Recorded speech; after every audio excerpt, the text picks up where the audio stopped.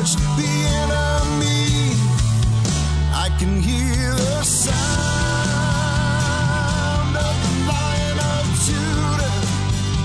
Hello, Agape Church and friends. Welcome into the Building Up Podcast, episode number 122.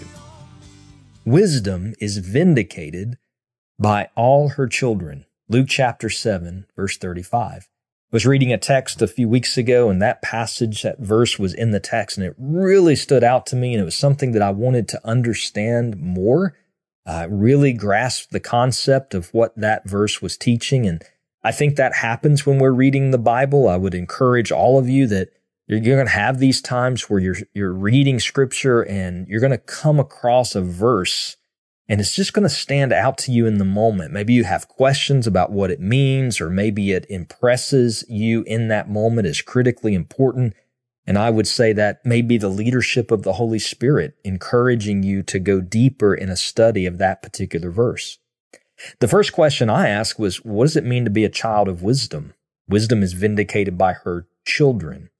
I think a child of wisdom are those who are raised up by wisdom, right? In Proverbs, wisdom is personified as a father speaking to his children, those that he is teaching and guiding.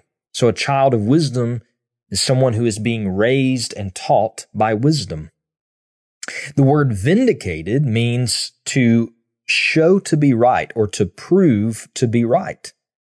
So the plain meaning of this verse is that wisdom is proven to be right by those who are being raised by it, those who are learning from it the way that a child learns from their good and wise, loving parent. Maybe if you got older, you could say that you are able to prove that your parents were good in the way that they raised you. You're able to live in such a way that shows people that your parents were right in how they taught you. That's kind of the idea here. Now, the question becomes, how does a child of wisdom show that? How do we show that the wisdom that has raised us up is right and good and should be desired? Even why does that matter? Well, before we get to how do we do that, let's deal with why it matters. I think it matters because there's all kinds of wisdom in the world, and I'm using air quotes as I say that. So many people in the world claim to be wise. They claim to know what standards we should live by, what principles we should use when we make decisions, what knowledge is valuable, and how you apply that knowledge to reach the most desirable outcome. And they, of course, will tell you what that outcome is that you should most desire. The wisdom of this world is throughout the world, many different voices claiming to have true wisdom.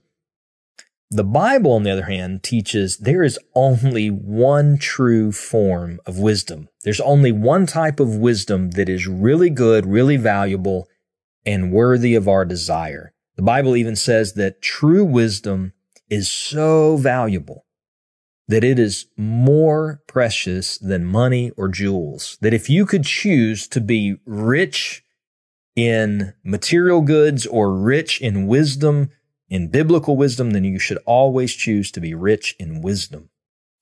And the Bible defines this wisdom as having a starting point. And the starting point of biblical wisdom is the fear of the Lord. That is the one attribute that every truly wise person shares. What does it mean to fear the Lord? Well, I think if we were to talk that out, it would look something like this. To fear the Lord means, yes, I know there's a God. Yes, I believe He created and sustains everything in the universe, including me. Yes, I think He retains the right to direct every creature that He has made. Yes, He sees everything. Nothing is hidden from His eyes, including me and my actions and what I do.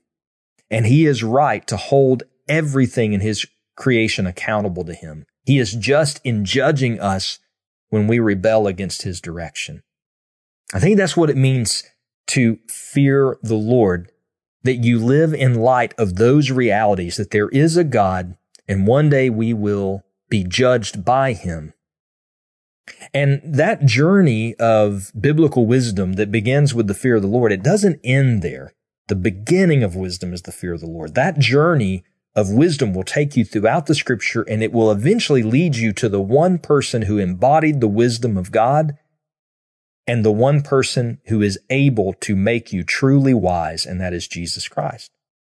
But the starting point is this fear of God. So a child of wisdom knows that the standard they should live by are the commands and the instructions of God, and that the principles they should use to make decisions are the principles they derive from His Word.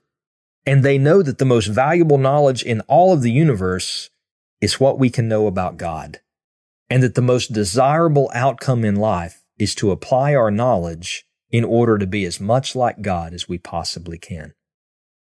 And so that brings us back to our question. How does a child of wisdom who believes these things, these realities with all of their heart, who fears the Lord, how do we now vindicate God's wisdom? How do we show God's wisdom to be the right kind of wisdom in a world that is filled with voices that are pointing and saying they are wise? Even voices, by the way, that will challenge and criticize and oppose biblical wisdom, that will say it's foolish to have a fear of God. How do we prove God's wisdom to be the right kind of wisdom? Well, I think we have a clue in Matthew chapter 11, verse 19, a parallel passage to Luke 7. In Matthew 11:19, Matthew writes, "Wisdom is justified by her deeds." So Luke 7 says wisdom is justified by her children. Matthew 11 says wisdom is justified by her deeds. Now, I don't believe these are contradicting passages. I think they're complementing passages. Wisdom is justified by her deeds, her actions and her works. Well, how does wisdom work? Who does works of wisdom? Well, Luke 7 gives us that answer. It's the children of wisdom that do the works of wisdom.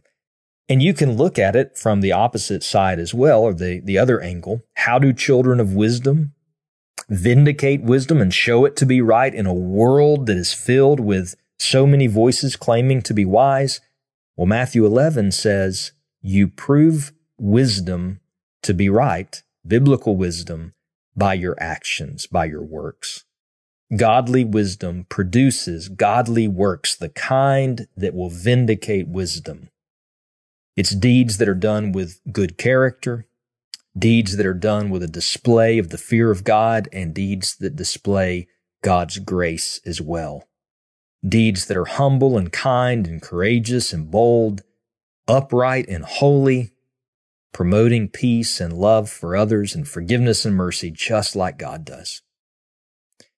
You might, in this world, be tempted to try and vindicate biblical wisdom with criticism, challenges, loud arguing and rhetoric, and convincing discussion against people who would say biblical wisdom is not right.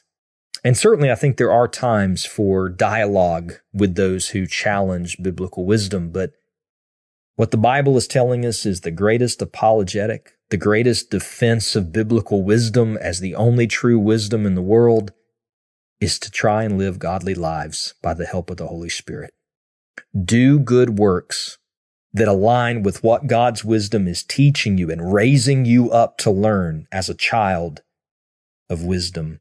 And those works, those good deeds, God will ensure that those deeds vindicate His wisdom in the end as the only true, valuable, precious form of wisdom. Let's pray together. Father, please make us wise, not wise in our own thoughts, our own actions, by our traditions, our experiences. Make us wise by your word. God, your ways are not our ways. We're not always going to want to do the things you call us to do or have the character that you have. I pray that you would teach us, that we would be children of wisdom that would learn from you. We would learn and be raised up by you, by your ways. And I pray, God, that you would lead us in this world that is filled with foolishness and filled with so many voices that claim to be wise and teach us what wisdom is, or even our children I ask, God, that you would help us to not try and vindicate our form of wisdom by arguing and by anger, malice toward others, but help us to be people who show good works. Let us do that in truth, not being afraid to share the gospel, but let good works, good deeds, wise actions be seen in us, and let us trust you that if we live godly and upright lives in this world, that those lives will, in the end, prove that biblical wisdom is the one true form of wisdom. Help us to trust that you will ultimately vindicate yourself, and you will do that as we live for you. Help us, God. In Jesus' name, amen. I hope this has been helpful to you. Thank you for joining us on this episode of the podcast. I look forward to next time. Grace and peace to your family. Thank you for listening to the Building Up Podcast, a ministry of Agape Church in Pinson, Alabama. If you have a question about today's podcast or would like to suggest a topic for the future, please email us, buildingup@agapepinson.com. To subscribe to this podcast, simply search for Building Up from Agape Church in your favorite podcast app. So fierce, he looked straight into me and said, son, I've given you victory. I can hear the sound